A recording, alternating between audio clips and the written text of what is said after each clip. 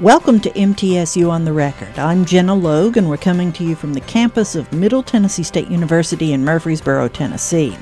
Changing Saudi Arabia, Art, Culture, and Society in the Kingdom is the latest book by Dr. Sean Foley, our peripatetic professor of history. This book challenges certain myths about the monolithic nature of the country and details the impact of various types of creative people, from painters to stand-up comics, on Saudi society. A new look at Saudi Arabia after this. Here are some of the headlines making news at mtsunews.com, the university's news and information website. MTSU's spring class of 2020 graduated from home offices, kitchen tables, and living rooms across the country May 9th instead of graduating on campus at Murphy Center. During MTSU's first virtual graduation, streamed to mark a long-awaited day of celebration after a pandemic-truncated semester, President Sidney McPhee praised the 2,519 new graduates for their perseverance. Along with their status as the university's first virtual graduating class, the spring class of 2020 also made history by putting the university's total number of graduates over 150,000. And MTSU's American Sign Language courses will continue this summer through digital technology. The Center for Accelerated Language Acquisition, or CALA, will use a video conferencing platform called Jitsi to conduct two separate sections of classes from 1 to 2:30 p.m. June 15th through 19th, and from 1 to 2:30 p.m. June 22nd through 26th. Jitsi will enable the instructor and participants to see each other and interact with each other in real time during the classes. For MTSU News at any time, go to mtsunews.com. Sean, welcome. Thanks for coming in. Thank you very much. It's always a great pleasure to have the opportunity to speak with you. As a university professor, we work in our classrooms, we deal with our students, but also there's a whole group of people who help make this university work, not only the administration, but also people like you who are invaluable to help us work with public affairs and the wider public, and also, to be frank, to help us publicize our work and get it out there. I could not be more happy to have an opportunity to speak with you in person. Again, I've enjoyed my time with you in the past, and I look forward to my interview today. Thank you, sir. It is my pleasure. Your basic premise is that artists have had a profound effect on politics and culture in Saudi Arabia in recent decades and continue to do so. How so?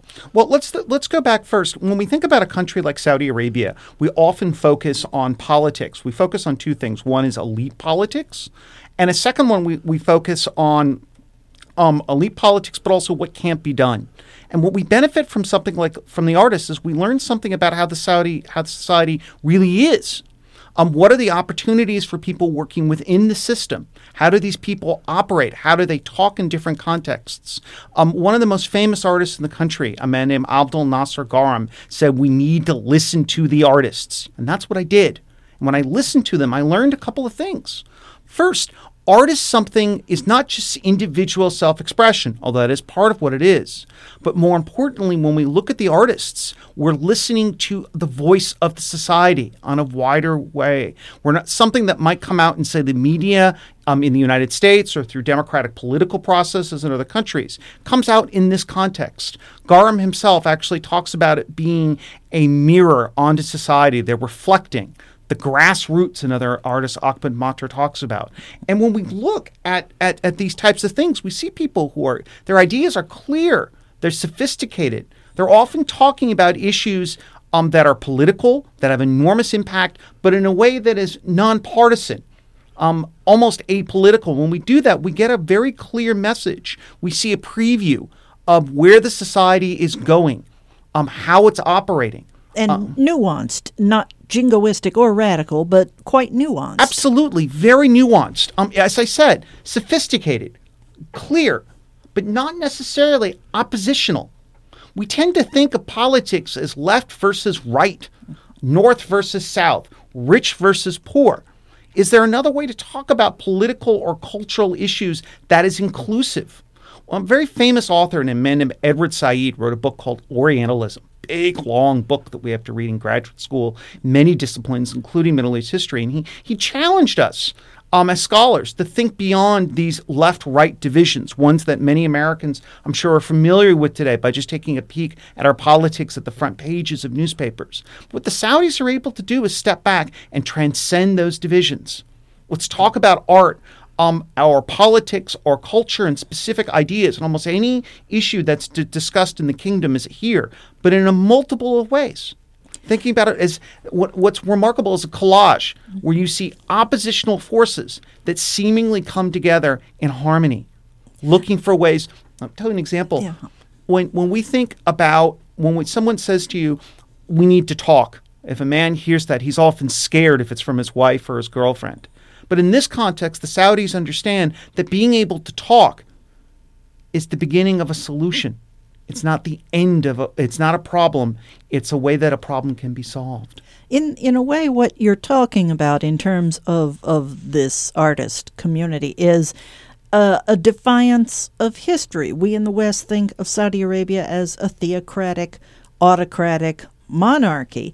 And when it comes to autocracies, the autocrat almost always goes after the artist. Hitler did it in Nazi Germany. He went after the artist and the intelligentsia. Goodness knows Stalin went after the artist, musicians and painters and such.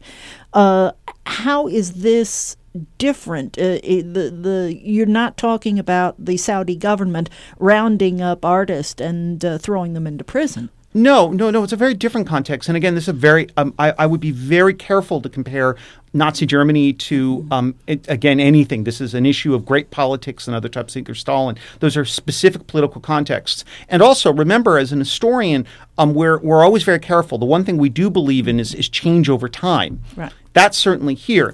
And one of the things I would agree with, we as in the West have a great deal of difficulty dealing with a country like Saudi Arabia.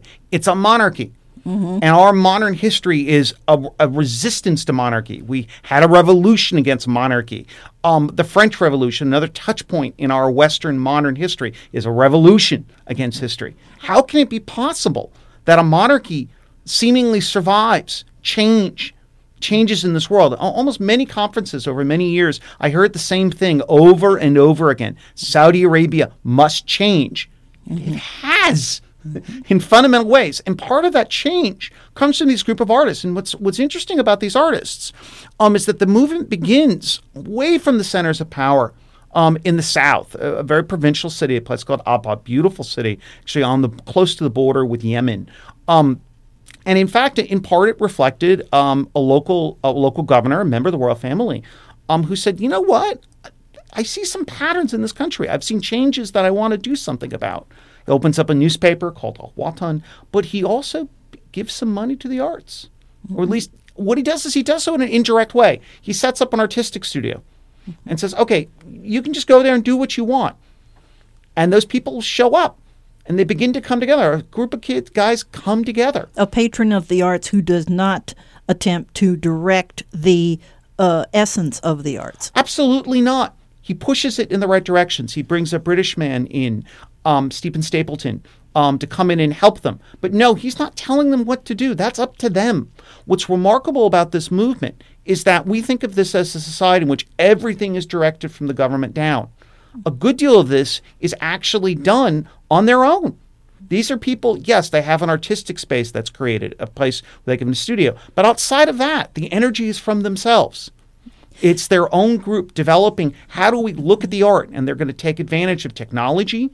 They're going to look at things like the internet. They're going to suddenly realize, wait a second, there's a world out there. Can we learn from this?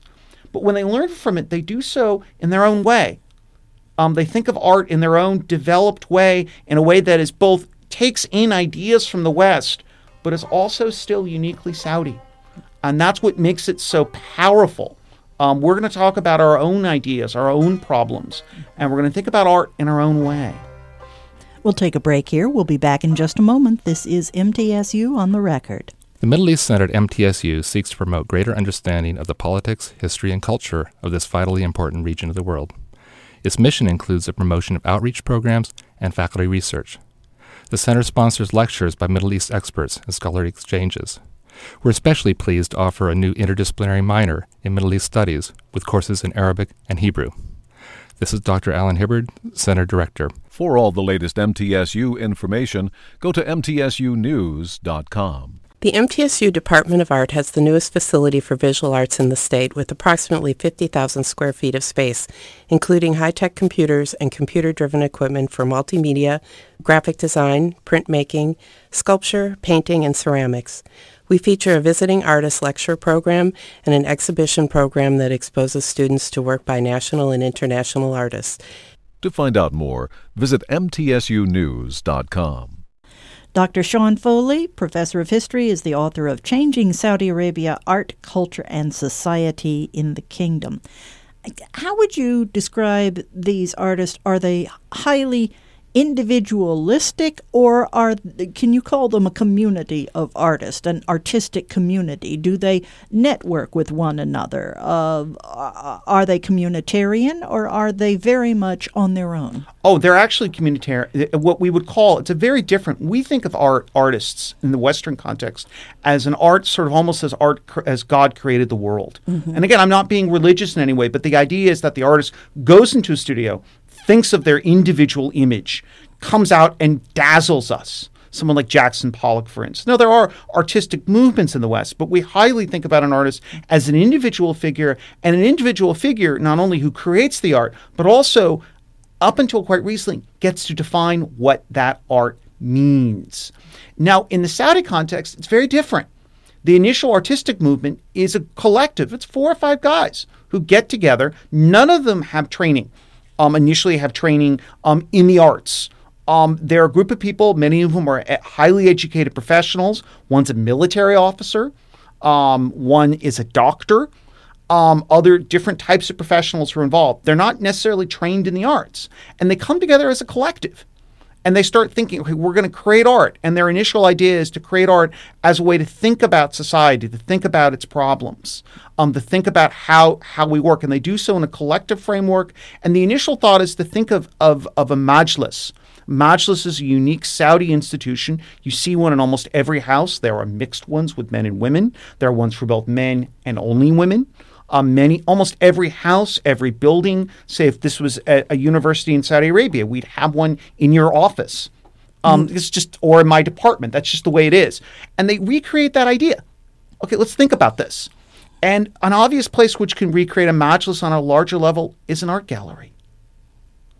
And once you get from an art gallery, the next place you can go is a larger context, and the internet becomes a perfect place by which you can communicate back and forth. It becomes a realization of these types of things. And they're constantly blending old and new, young and old in ways. Again, one of their first major exhibits in London, where I saw them, was called #ComeTogether.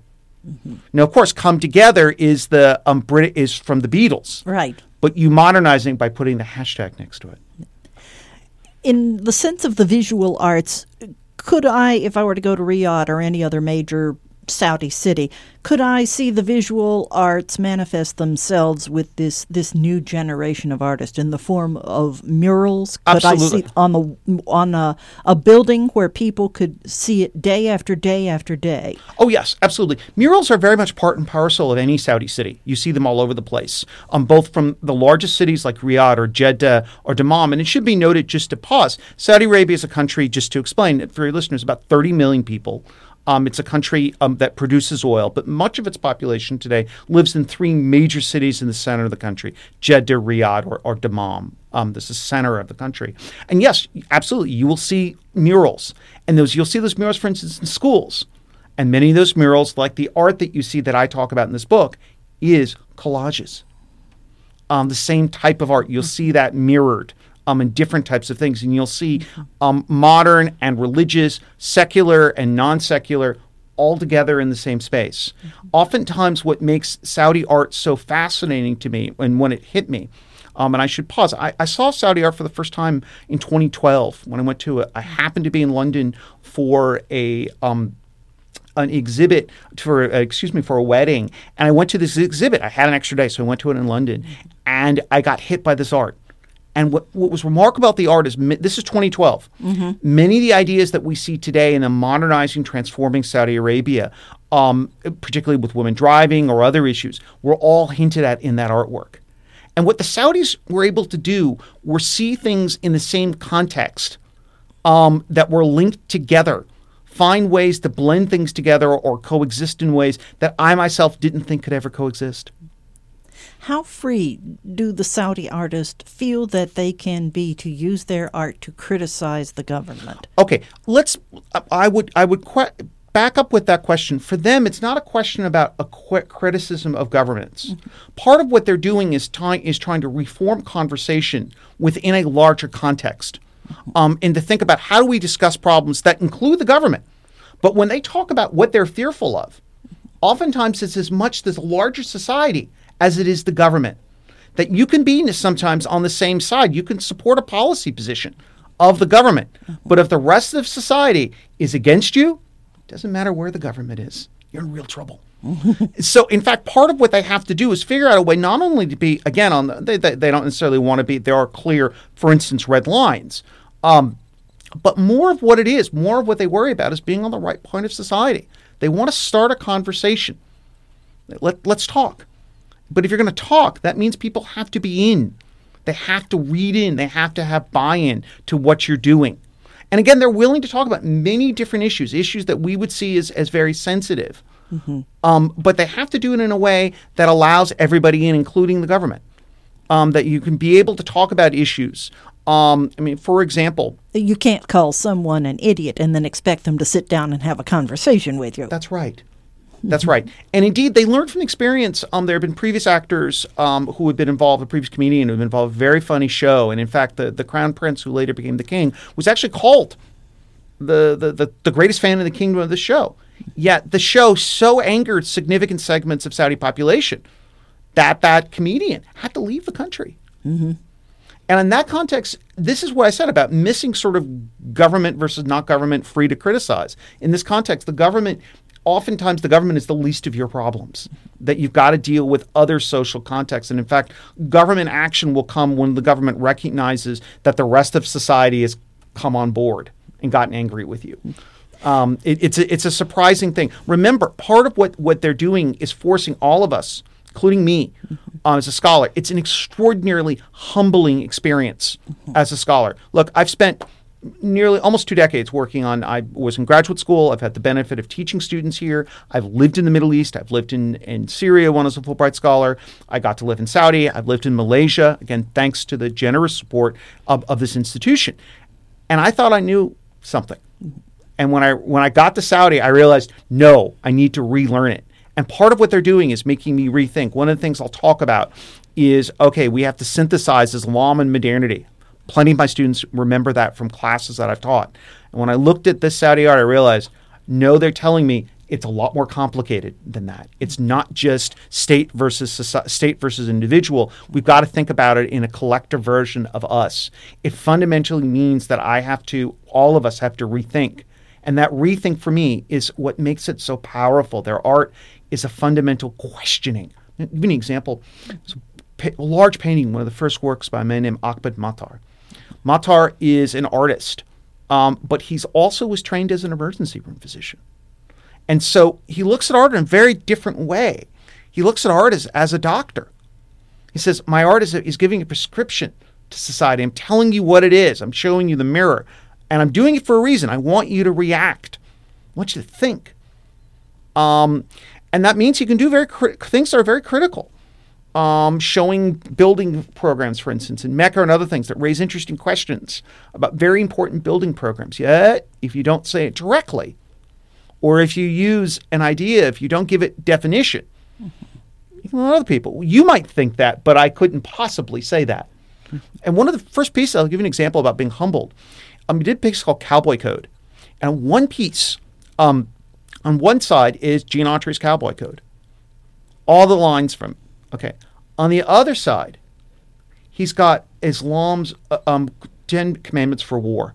What do these two things have anything in common? One's a mid-20th century popular song by a cowboy singer, and And another one is from an Islamic leader of a religious leader of great importance. You're talking about societal rules of engagement. Right.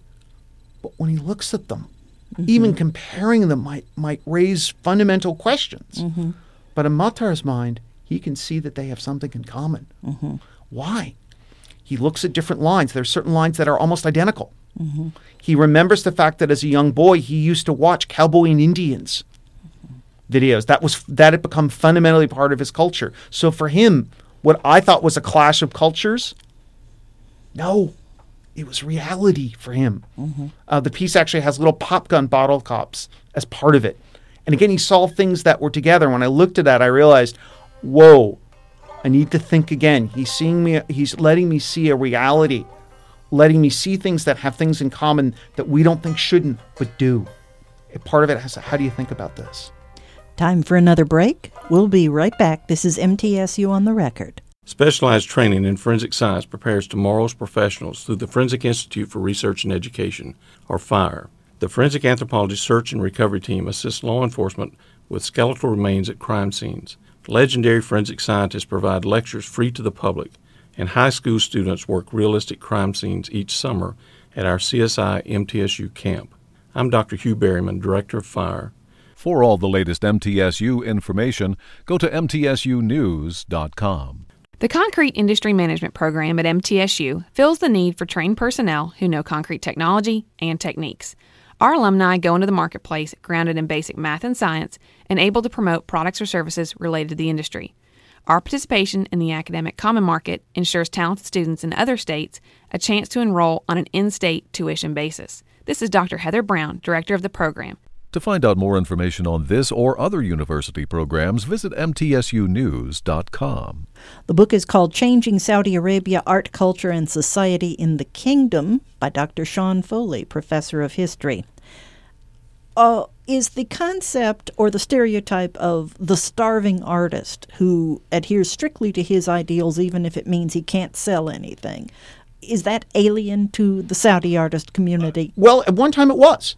And in fact, part of what's really interesting, if you look at the earlier generations, the current generation of Saudi artists is by no means not the first generation. In fact, Saudi Arabia is a country that was a very poor country up until the early mid-20th century when oil began. And in fact, in the 50s and the 60s, there's actually an initial generation of Saudi artists who go out to the West. They actually get trained in places like Rome or other places.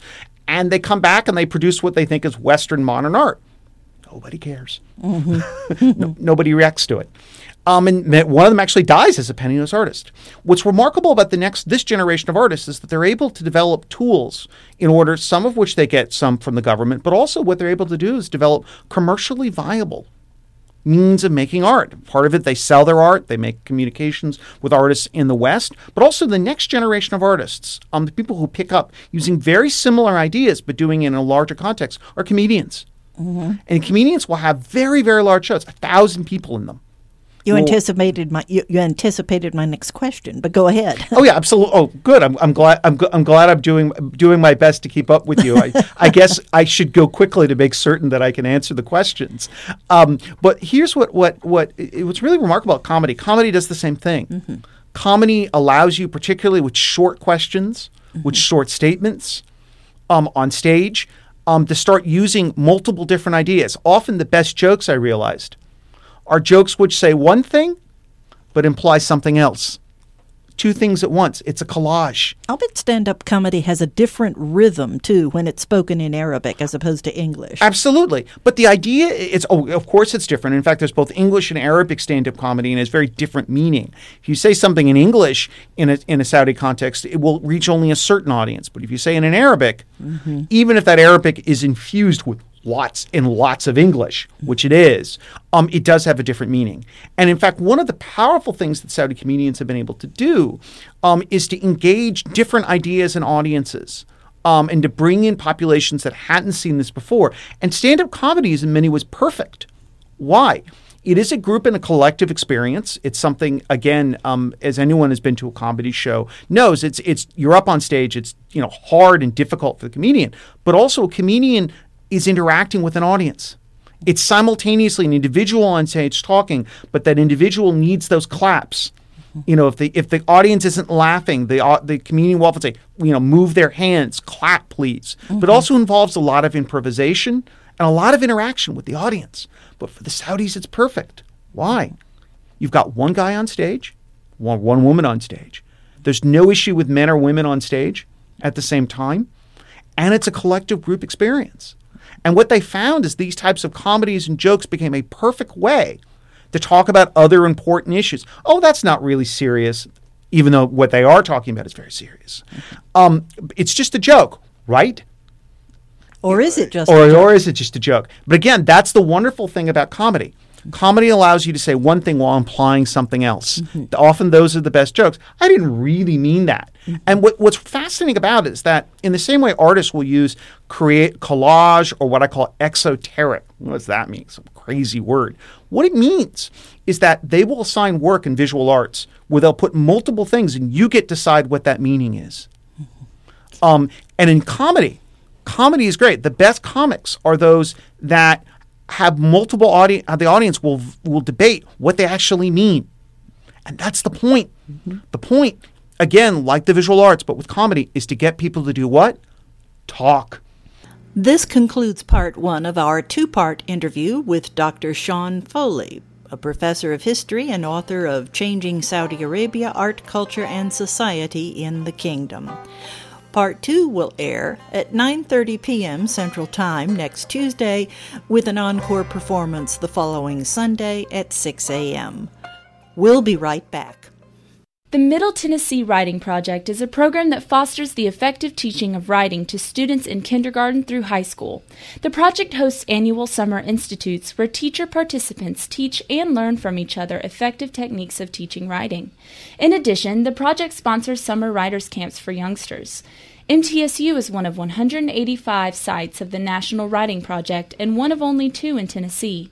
For all the latest MTSU news and information, go to mtsunews.com. Expanding Your Horizons is an annual hands-on science and math conference for middle and high school girls. EYH enables girls to investigate careers in science and math and to talk with female leaders in those fields that are so essential to our nation's future.